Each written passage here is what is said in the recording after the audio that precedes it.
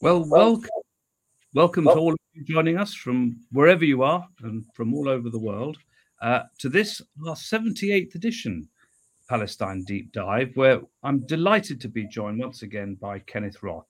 And this evening, we're going to be talking essentially about the idea of a one-state solution. Ken has recently written a piece for Deutsche Welle where he referred to it as a one-state reality and reassessing the international approach to Palestine and to Israel. And to all of you out there, please do get in touch.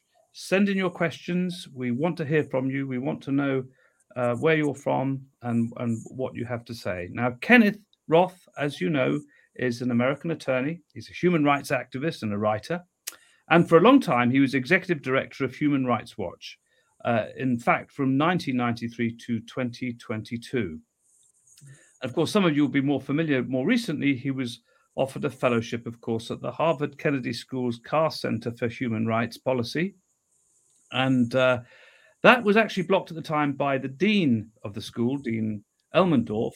And there was certainly a belief at the time that essentially the dean had given in to some of Harvard's donors who are strong supporters of Israel. But on January the 19th, there was a huge reaction, as you know. Ken got a great deal of support from right across academia, but from way outside academia, from politicians, from journalists, from campaigners, from people right across the world. And the Kennedy School actually reversed its decision and it reoffered the fellowship. And the dean said that his initial decision had been an error and it was not intended to limit debate at the Kennedy School about human rights in any country. Kenneth has been very, very magnanimous, but he responded that really the dean hadn't said anything much to identify the people who mattered to him, the people who the dean said had helped make his decision for him and who were behind his original veto, and has said all the way through that full transparency is key to ensuring that such influence is not exerted in other cases. Anyway, that's the good news, is that Kenneth is there at the dean, but he's very busy elsewhere. He's actually joining us from Geneva today. Welcome, Ken. Just to say, my name's Mark Seddon. I have been a journalist for most of my life. I went to work for Al Jazeera in New York before joining the United Nations, where I was a speechwriter for former Secretary General Ban Ki-moon, and I've worked for previous President of the General Assembly. As I said, please send in any questions you've got. We've got Kenneth. He's very kindly said that he can be with us for a while this evening. And I just wondered if we could perhaps begin, Ken, with this very fast-moving situation in Israel today. The Netanyahu government have just succeeded, we understand, in pushing and in actually having these legislative plans to rein in the judiciary passed in the Knesset. Now that it has passed, this is kind of a seminal moment in many ways, because many observers have said this has essentially been a kind of battle for secular democracy as against a more theocratic state. And I suppose the first question to you is really looking at it from a human rights point of view. What does it mean for people in Israel now in terms of their judicial rights? Are you able to tell us something about what has actually happened? What is so important about this decision of the Knesset, and where could it lead?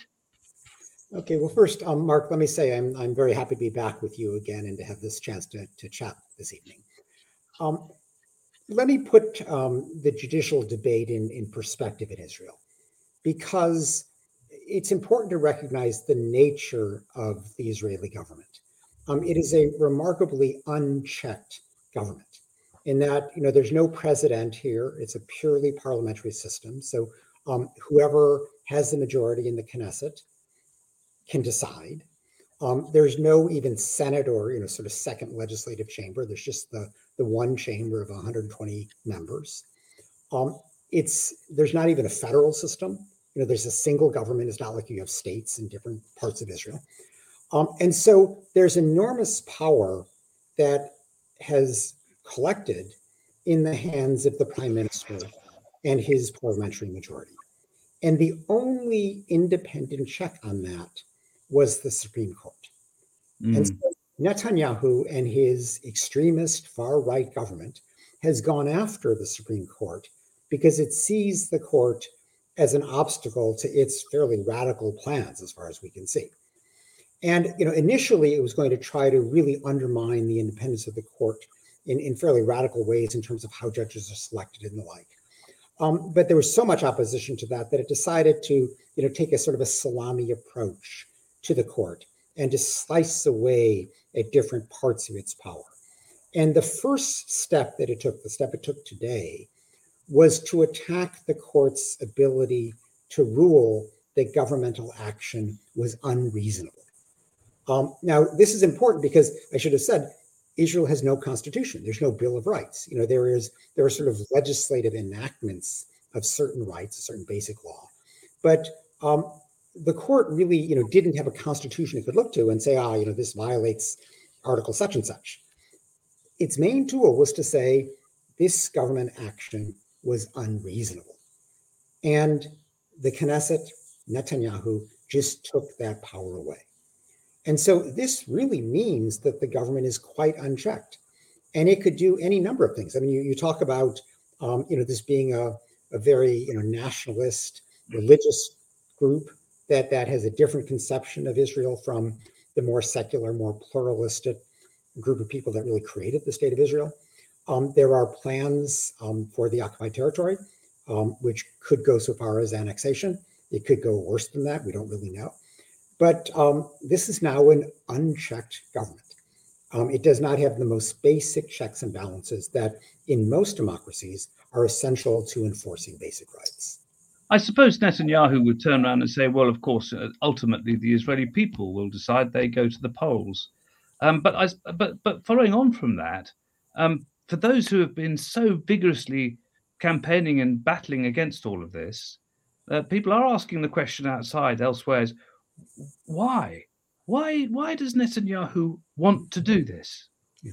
Well, first, Mark, let me just address the answer that you gave. I think you're correct. That's what Netanyahu has been saying. We won the election. We can do what we want. But that misconceives what democracy is about. Yes, free and fair elections are very important, but democracies are not pure majoritarianism. Democracies are majoritarianism constrained by the rule of law and basic rights. And for those, you need an independent court system. And that's why Netanyahu is chipping away at that court system. Now, why is he doing this? I think it's mainly about self-preservation in two senses. One is we all know he's facing corruption charges. And I think he fears that if he were to press the attorney general to withdraw those charges or to somehow, give him impunity for what he's alleged to have done, that would be deemed unreasonable. So he's trying to constrain that. But he also, in order to save his skin, is desperate to retain his parliamentary majority. Why is Netanyahu has always made a point of, somewhat ruling from the center right? Why has he joined this extreme far right government? It's because that's the only way he could stay in power. So many people in the center wanted nothing to do with this man who was facing corruption charges. And so, a lot of these extremists in his government want to get rid of the court, which they see as a constraint on their plans for the occupied territory. And so, again, this comes back to his self-preservation in a more political sense here. He needs to maintain that coalition in order to maintain his power so he has a chance of fighting these corruption charges. This is, of course, an individual who had a new pacemaker fitted yesterday. His health isn't all that good. Self-preservation, you do wonder. You do wonder where this really takes him. If it's as you were saying, many of the critics have said this is, yes, he's very afraid of the corruption allegations that have been made against him. He's afraid of a free judiciary for all of those reasons. You just do wonder about how far he's prepared to take these things and beyond, and how much he's prepared to give to those he's in coalition with. Well, I think the problem is that the far right is in the driver's seat right now, because if they were to pull out of the government would fall, and Netanyahu would be, on his own to face the corruption charges. So he is really, I think has essentially handed the keys to the government to these far right extremists. And we don't know their full plans, but it's not hard to imagine them. And Kenneth, it does look as though he's been completely impervious to outside pressure, if indeed that pressure has really been applied. I mean, President Biden has made it clear that he's opposed to all of these changes. Of course, Israel is a sovereign country and what have you. But does the thought not cross his mind that actually he may be beginning to risk the relationship with the country that actually sends the most money to Israel each year? Well, I think, Mark, even before we talk about the United States, we should note that there has been an extraordinary outpouring of opposition within Israel. And so, we saw in the heat of the summer, this long march of tens of thousands of people from Tel Aviv to Jerusalem over the course of 5 days. We've seen now, the leading trade union business leaders threaten to shut the country down. We've seen, the Israeli reservists, the elite pilots saying, we're not going to report to duty for an extremist government like this if it pushes through the law that it just pushed through. So there's extraordinary domestic opposition. Now, in the United States, this is a complicated issue, and maybe this is a larger topic we should talk about. Biden has, on the one hand, demonstrated his distaste for what Netanyahu is doing. He only belatedly invited him to the United States. There's a long period of time with no meeting between the US president and the Israeli prime minister. Even now, it's not clear that it's a White House meeting. It may just be on the sidelines of the General Assembly in September. So it's a real downgrading. And Biden seemed to have done that mainly just to kind of get rid of a campaign issue. There is clearly growing opposition to Netanyahu and a greater sense of distance from Israel on the part of many American Jews.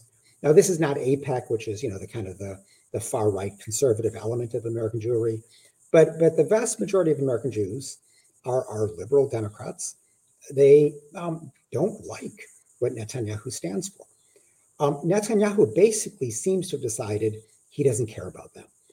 His political future in the United States rests with the Christian evangelicals, who have very odd reasons for supporting Israel. They see Israel's existence as a necessary prelude to the second coming of Christ. So for these kind of religious regions, they are strong backers of Netanyahu. But of course, they vote Republican. So none of this does much good for Democratic support. On the other hand, the Democratic, or the Congress, the Democratic Senate, the almost majority in the House, you don't see many Democrats standing up to Israel yet. I think they all seem to be worried about primary challenges and the like. So there's not much courage there, even though all the polling shows that the American public in general and American Jews are very upset with the direction of what we've seen. And to the point that, two former US ambassadors to Israel just this week have said it's time to re-examine this massive military aid that the United States gives every year to Israel, $3.8 billion. And even Nicholas Kristof, the New York Times columnist, came out with a very good column saying, why are we doing this? Israel's a rich country. That 3.8 billion could go a long way if you gave it to poor countries. And in any event, that money is making the United States government complicit in Israeli abuses, in the repression, in the occupation, in the apartheid. Why don't we start talking about this? And, so the conversation is beginning, not on the extreme left, but in very centrist places. So we'll have to see where this goes. But I have noticed, a very clear change in tone in discussions about Israel in the United States.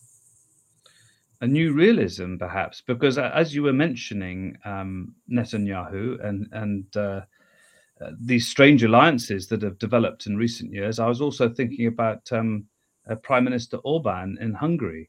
Netanyahu has been quite happy to sit down and make arrangements with quite strange bedfellows.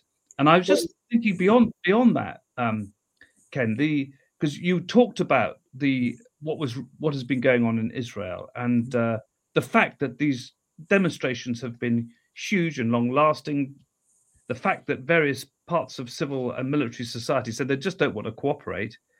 But where do you think this goes now? Now this legislation has gone through, where does that leave, liberal opinion in Israel, moderate opinion, if you like, secular opinion? Where does it go now? Do they continue to protest, or are we now beginning to see this this tide kind of sweeping in, and people could be swept away? Yeah. Well, let me first touch on your Orban point, which you mentioned briefly, because I do think it's very odd that Netanyahu cozies up to Orban. And it sort of shows, he's willing to take his support wherever he finds it. What makes this odd is that Orban is blatantly anti-Semitic, but the main target of his anti-Semitism is George Soros. And I think Peter Beinart has written about this, like, how is it that an anti-Semite like Orban can embrace the Israeli prime minister? Well, it's because Orban likes the ethnic nationalism of Netanyahu. What he doesn't like is the liberalism of most Jews.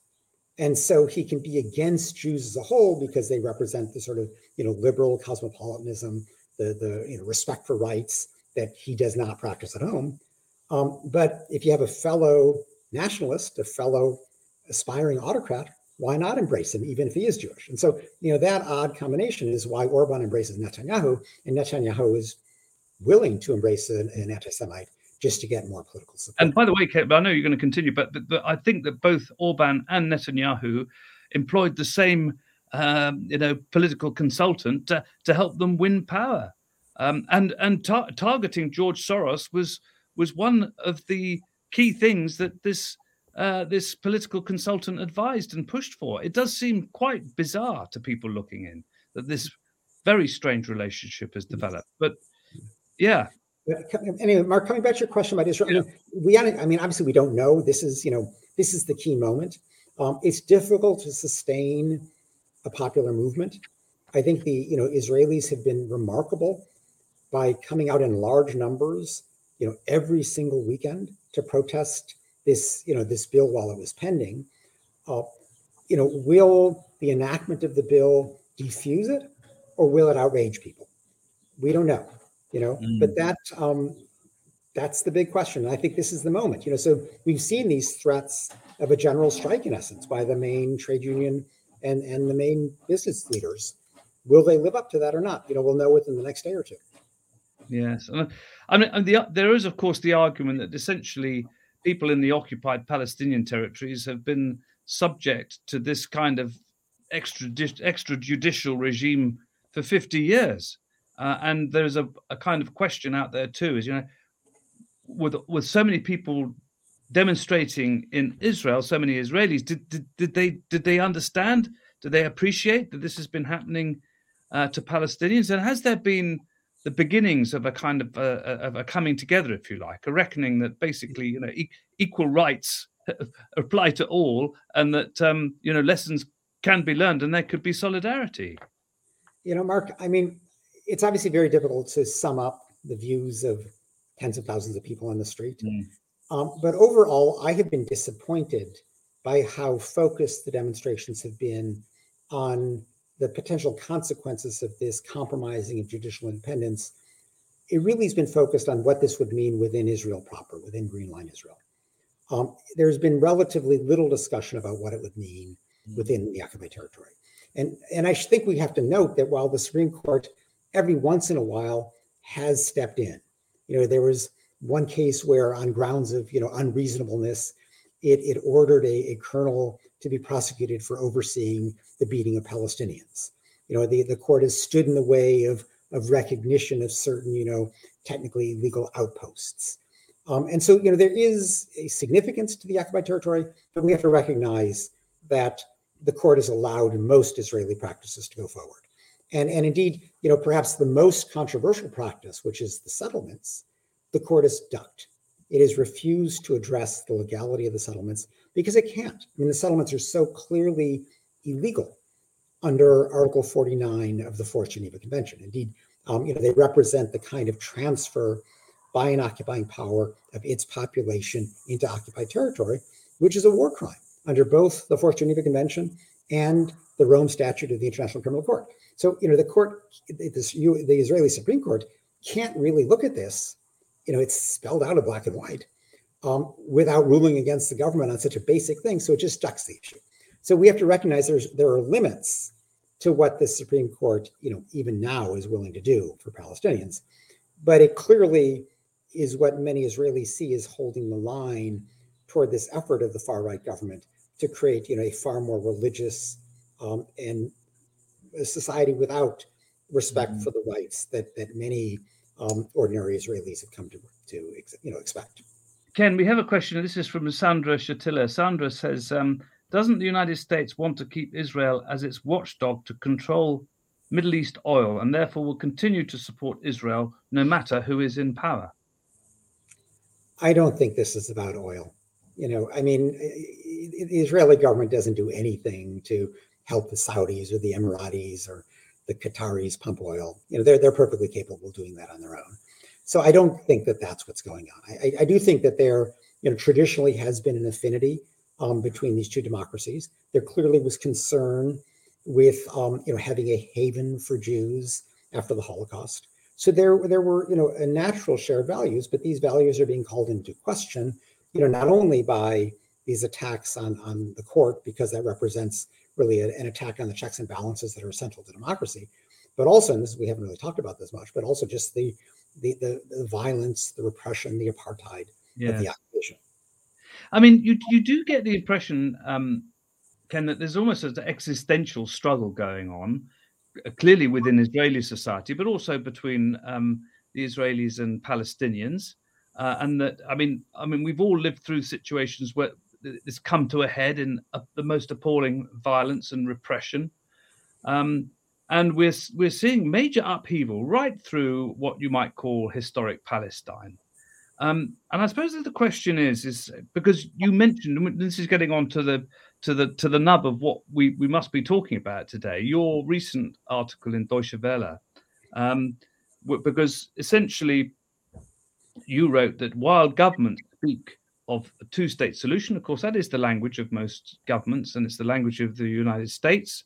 That's where the United Nations is, too. You say what we have today is a one-state reality. And I just wondered what you meant by a one-state reality. Well, I should say that, yes, everybody would love to see two states. I think that remains a vision, but it increasingly is an unrealistic vision. And I say this, the last time I was in Israel and Palestine, I took a tour with Breaking the Silence, this very good Israeli human rights group made up of former soldiers who basically were so upset by the repression they were forced to engage in that they created their own human rights group. And there are real experts on the settlements there. And so one of them, brought me on a kind of a tour of West Bank hilltops. You could get, basically a bird's eye view of how things were being laid out. And there's a very deliberate effort between the settlements and the outposts and the bypass roads to carve up the West Bank. And, they can't get rid of all the Palestinians, but what they can do is make sure that they're completely divided, that the possibility of a contiguous state is virtually impossible. It looks like Swiss cheese. And so when I say that there is a one-state reality, this is just recognition that this, two-state solution has become an excuse to not address that reality. And there are many, governments that still don't want to face that reality, because if it is one state, if we recognize that the occupation is 50 years old, that the so-called peace process has been going nowhere for, nearing 30 years now, it's time to recognize that this, this ideal is just not realistic. And it was premised on, there may be some slight territorial swaps, so Israel could keep that settlement, but give Palestine that little piece of land. But it was all, modest adjustments. And you would still have, pretty much a contiguous West Bank with some kind of way to connect it to Gaza. And that vision is gone. It's just, there's a very deliberate effort on the part of the Israeli government to make that impossible. And And more so now with this coalition. much worse now. I mean, in other words, they're green lighting settlement expansion. They probably are now going to, legalize certain of these illegal outposts, even though all the settlements are illegal under international law, but under domestic Israeli law, some are deemed legal and some of the outposts are not. That's probably going to change. They may be moving toward annexation, which is, not a physical change, it's a legal change, but it's another step in that direction of making a two-state solution impossible. And this government they don't even endorse the two-state solution anymore. They don't even give it lip service. So I think we need to look at the one-state reality. Now, why do governments not do that? It's easier to talk about, two-state solution because then they don't have to confront that reality. And when you confront that reality, you basically, if you believe in rights, have two choices. Either you say there should be equal rights for everybody within this one-state reality, or you say this is apartheid. There's just no two ways about it. And obviously recognizing the apartheid, because that's what it is, brings consequences because nobody wants to support apartheid. And so to avoid having to, face that reality, they pretend that the two-state solution is real. This has become, one big dodge. And I think it's important for us to say enough already. Let's look at the reality. So what you're saying is fascinating, Kenneth, because essentially you're using it's the language to describe that reality on the ground, apartheid, if you like, or as Peter Benhart has said, slow ethnic cleansing, annexation, and open air prison. That's what UN Special Rapporteur Francesca Albanese told us the other evening, and of course was essentially formed the major part of her recent report. So when it comes to another question, when it comes to recognition, because of course what we see is that Palestine, for instance, has been recognized by a number of member states along with recognition of Israel. But if it is a one-state reality, then perhaps the argument could be no recognition of any state until there are equal rights. Could that be a move forward? Yeah, but Mark, let me just address your question in a few parts, because first you mentioned these different terms, and each I think is applied to something slightly different. In other words, when Peter Barnard talks about the slow motion ethnic cleansing, he's referring to Area C of the West Bank. This is the area, 60% of the West Bank, which is still Israeli controlled. It's where all the settlements are. And there's a very deliberate desire to make life there impossible for Palestinians. They can't even add a bedroom on their house. They can't do anything. And the idea is just to gradually get rid of them so that this territory can be completely Israeli. And that's likely the area that would be annexed, so they can get land without people. Now, the open air prison, I tend to use that terminology for Gaza. I think it's more appropriate for Gaza. I'm not sure it quite applies to the West Bank because people can actually leave via Jordan. So it's a little bit different. Whereas in Gaza, most people can't leave at all. So I think that's the best use of the term. So and annexation, as we mentioned, it's a legal term. It doesn't change the physical reality, but it's an effort to kind of make it more unchangeable.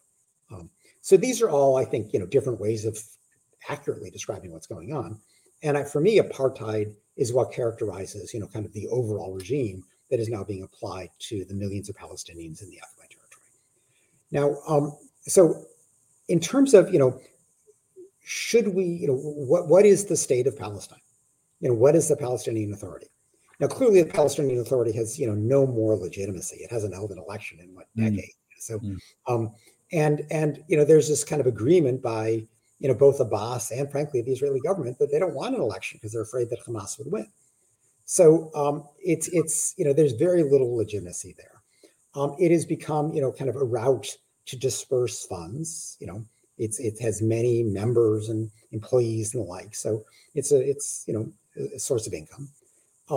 It also plays a security role for the Israeli government. It's basically a subcontractor for the Israeli government. It doesn't have a lot of power, but it's supposed to keep the lid on and kind of, help control dissent, against Israel, but also against itself. So, this is not an admirable entity.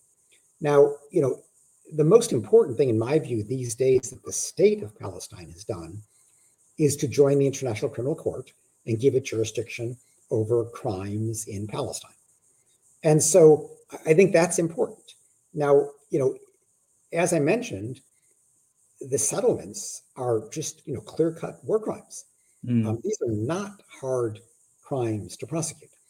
And, I wish Karim Khan, the ICC prosecutor, would move it already.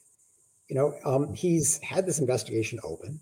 Now, I think we all remember that his predecessor, Fatou Bensouda, when she opened the investigation in Palestine, as well as an investigation in Afghanistan that theoretically could have implicated US torturers in Afghanistan, the Trump administration went apoplectic and actually imposed sanctions on Bensouda and her deputy.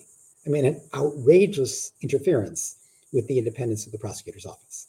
So, those sanctions have been lifted when Biden came into office. But Karim Khan, he's kind of dealt with Afghanistan by saying we're going to look forward, not back, so we're not going to deal with the US torture. As far as I can tell, he's slow walking the Palestine investigation. This should not be hard. I mean, on the one hand, he should be looking at, Hamas or Islamic Jihad indiscriminate rocket attacks. These are also simple to prosecute. And he should be looking at the settlements, which, there's no defense. And it goes right to the top. One prime minister after the other has authorized these. So what's holding him up? And I fear that it's politics. This is a guy who knows his way around the courtroom. He's a sophisticated prosecutor. He knows how to make a case. He's moved expeditiously in Ukraine. When I spoke to him last, he had 43 investigators on the ground in Ukraine. He's already indicted Putin. He knows how to move. Nothing is happening on the Palestine investigation. Yes. And this, we've touched on this in previous shows, Kenneth. It does actually partly explain why many countries in the global south have a little bit cynical because they see that the ICC can move very, very quickly with Ukraine, but then when it comes to Israel and Palestine, not very much is happening at all. We've got a question here. This is from Deborah in Belfast. And Deborah asked, since the Human Rights Watch released its brilliant report not long ago exposing Israeli apartheid, is Ken disappointed as to how few Western politicians have picked up on this? British politicians in particular have been told to apologise for using the word apartheid in Parliament. What can we do to advance this important legal framing? Well, I have to say, first, I was pleased by the response to the Human Rights Watch apartheid report, in that it was received respectfully and positively by media around the world and by large segments of the public. And, even the Israeli government, which of course hated the report, they didn't know what to do with it. It was this incredibly detailed report. They couldn't find anything wrong with it. So they, resorted to the usual name calling, you're biased, you're anti-Semitic, whatever, but, they had nothing to say.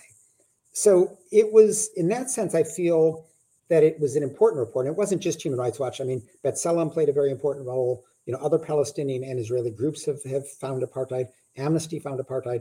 But this, frankly, every serious human rights group that has looked at the issue has found it is apartheid. It's just so obviously apartheid. It's hard to even imagine any other characterization.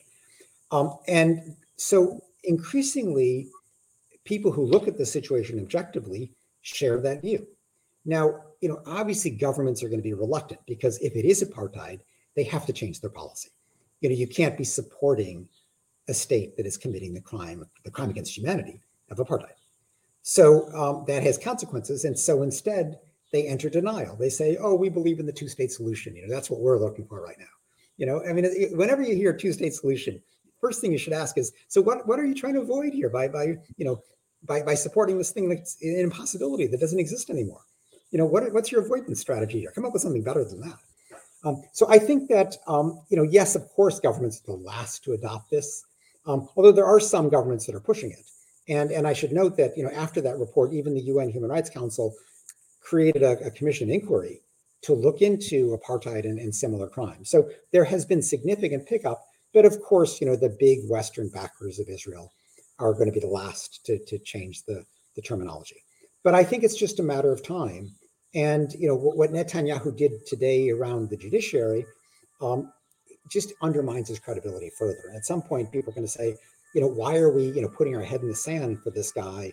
Let's just open our eyes and recognize what's really happening. Yes, and I mean, earlier we did talk about the Palestinian Authority, the fact that there haven't been any elections, the fact that in many ways it acts as a kind of policeman in the occupied territories. And you kind of wonder about the sort of effectiveness of that Palestinian Authority in mobilizing support. But there was that quite interesting development just recently where President Abbas went to Beijing and met President Xi. And you certainly get the impression talking to some Palestinians, essentially for all the reasons that you've been talking about with Western countries and the double standards between Ukraine and Israel, the fact that the aid still keeps on coming despite the composition of this particular cabinet and what Netanyahu's doing. Do you think that there's any possibility that change might be helped or pushed along by other powers, such as China, or could the BRICS be playing a more prominent role? Do you think we're stuck in kind of this aspect of, the idea that the United States is essentially going to be responsible for, any shuttle diplomacy that goes on, and we just continue on ad infinitum with this status quo? Do you think there could be something coming from China or something coming from somewhere else to force this situation? I mean, not China, but elsewhere, yes.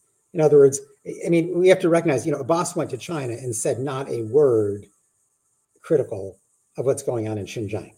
So here are, a million fellow Muslims who are being detained to force them to abandon Islam as well as their language and their culture. And Abbas says not a word, no criticism. So, and China, committing its own crimes against humanity in Xinjiang, it is not going to defend human rights anyplace else at this stage. Its top priority is just undermining the UN human rights system so it won't boomerang and end up criticizing, China. So no, I do not look to China as a savior here. Or to Pakistan, which is, kind of beholden to China, or to Saudi Arabia, which is, utterly opposed to any human rights enforcement. But I do think, countries like South Africa, there are governments, I think, in Africa and Latin America and parts of Asia with respectable human rights records, problems, but nonetheless a willingness to uphold human rights. And we've seen these kinds of broad coalitions coming together and circumventing the United States in various circumstances. The treaty to ban landmines was secured by a coalition like that against the will of the United States. Same with the treaty banning cluster munitions. Same with the creation of the International Criminal Court. So it is possible to have a sort of a significant gathering of small and medium-sized governments that are not the superpowers, but nonetheless have significant moral force. And I would look in particular to South Africa, which has been toying with playing this role. It has, obviously an enormous credibility in opposing apartheid, given its own history with the crime. And it could take the lead in building a global coalition to fight apartheid in Palestine. But, so far it hasn't been as out there as we'd like it to be. Interesting. And do you think also, Ken, because you talked about the 3.8 billion from the United States that goes to essentially the Israeli military each year, do you think that I suppose also there must be a debate too about how much the US aid goes to the military all around the world? And whilst I imagine there's quite a lot of support in the United States for Ukraine, I mean, I wonder with the American electorate, is there more of a questioning of these kind of open-ended relationships whereby checks are signed off every year for quite substantial sums, and there's no real accountability? And when this money is handed over, the United States is ignored. Yeah. Well, the 3.8 billion to the Israeli military, there is one condition attached, which is they buy American arms. So one way to look at this is it's a huge subsidy for the U.S. arms industry. But Mark, it still makes your same point.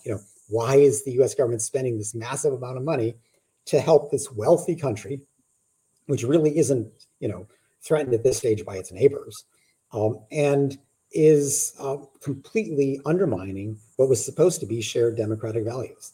So I think you are going to get that question more and more. There are many better uses of that money, even if it stays in the realm of foreign aid. Think about, the poor countries that are, facing health crises or food crises, what they could do with $3.8 billion every year. So I think there is going to be some rethinking this. Sarah in London asks, hi, Ken. Could you please comment on the increasing repression against Palestinian civil society inside Palestine and abroad, specifically the Israeli government designating 6 Palestinian civil society groups as terrorist organizations, while also, and separately, in the United Kingdom, the government is trying to outlaw the boycott, divest and sanctions movement. What does this say about efforts to hold states that violate international law and abuse human rights like Israel accountable if governments refuse to do so? Well, there are 2 parts to that question. I mean, first, the question is absolutely right. The Israeli government, I guess about 2 years ago now, tried to shut down 6 key Palestinian civil society organizations, including Al-Haq, the leading, widely respected human rights group, claiming these were terrorist supporters, which is like ridiculous. And so this was, an effort to silence the messenger. Too much talk about Israel's apartheid. Let's, shut up the groups. Let's try to shut them down. It was the same actions that led to Israel's expulsion of Human Rights Watch's Israel-Palestine researcher, Omar Shakir. So, people see through this silence the messenger approach, but that's what's going on. Now, in terms of the British effort, I mean, yes, I think there's an effort to go after the boycott, sanction, divestment movement. As I understand the bill, it's written quite broadly. In other words, it prevents public institutions from using sort of the politics of a government in their purchasing or their investment decisions. And so this goes actually well beyond Israel-Palestine. I mean, basically, if you imagine, your university and you have a sports team and you want to make sure that the cotton in their shirts doesn't come from Xinjiang and the forced labor in Xinjiang, this would prevent you from doing that. Or if you want to make sure that you're not, investing in the arms that the Saudis are using to bomb Yemeni civilians, the bill wouldn't let you do that. And of course, the real point of all this is, if you want to make sure that you're not purchasing goods that are made in Israel's war crime settlements because you don't want to be complicit in those war crimes, you can't do that. So this is, not only is it an attack on what should be, the free speech and the ability to kind of make these basic sorts of decisions by public institutions, but it's really forcing them to become complicit in human rights violations, all in the name of protecting Israel. Yes, I mean, I think even some government ministers in this country believe that this is a rather hastily put together piece of legislation. And I think there's a great deal of hope that it's going to be challenged quite extensively when it goes to the second chamber, the House of Lords. And there are a whole raft of legal challenges expected too. So I'm not sure that it's a done deal. And certainly a lot of people and a lot of organizations are hoping that it isn't. Look, we have another question here. This is from Debbie in Manchester, and she asks, she said, last week it was reported widely that Palestinian first aiders in the West Bank are now having to wear bulletproof vests and helmets when on the job. Where is the justice in all of this, and what a state of affairs that essentially first aiders, first responders have to wear bulletproof jackets? What was your reaction to that, Kenneth? Well, I mean, obviously, 1, there's no justice, but 2, it is a war crime to target medical workers. Okay, the Geneva Conventions say that medical workers are protected, and so even if they're going in to try to provide first aid to, somebody who is a fighter on the other side, they still are protected. You can't impede their arrival. You can't try to, deny people humanitarian or medical care, and you certainly can't fire at the doctors or the medics or the nurses or the ambulance drivers. And so the fact that these people feel the need to wear bulletproof vests speaks to their experience with repeated attacks and repeated deliberate delays. And these are all, again, basic war crimes under the Fourth Geneva Convention. Mm-hmm. Well, look, Ken, we are sort of reaching the end of the show. And I'd just like to thank everybody who sent in questions and everybody who's been in touch. We do actually have, we'll take a last question. This is from Adam Broomberg. Adam says, I'm grateful for your work and for standing your ground, Kenneth, against the Israel lobby. Do you think there will be a judicial reckoning, as there was with Darfur at the ICC? I think there will be, only because I think Karim Khan, much as he wants to avoid this, recognizes that his credibility is at stake. What he's doing in Ukraine is very important. What he did just in the recent weeks, saying he's going to, reopen his investigation in Sudan because of the new atrocities taking place in Darfur, very important. So he knows how to act expeditiously when something, he sees as is both urgent and where the bulk of the world is behind him. Does he have the backbone to take something on when certain major Western powers will be unhappy? Unclear, but I hope so. And so it's still early in his tenure. I think we have to give him a chance. But as I said, I don't think this is a super complicated investigation. It's something he should be able to do. He can't claim lack of resources. He's got 46 investigators for Ukraine. He's got to have 1 or 2 for Israel, Palestine.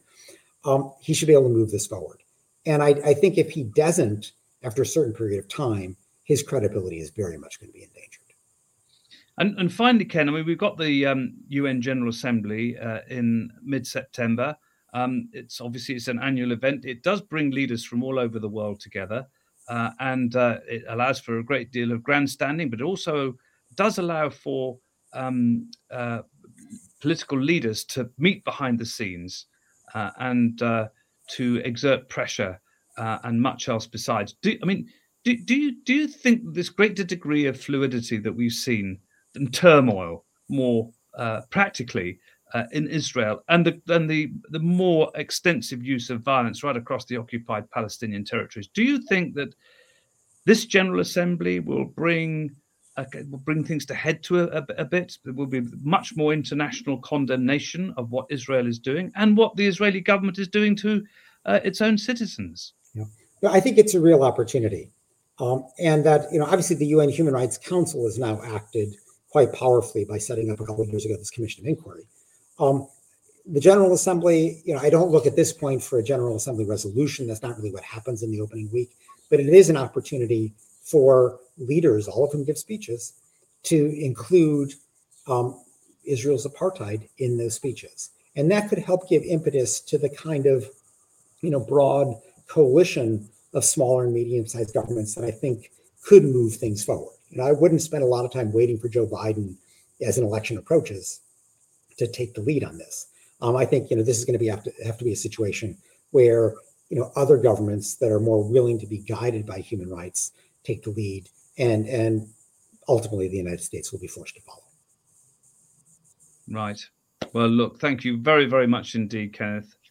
It's been fantastic having you on the show tonight. I think we certainly have had an extremely deep dive on the situation, and we're very, very grateful for your time, for your wisdom, and for your expertise. And we're just also so delighted that the right thing happened at Harvard, and we'd love to have you back on the show again.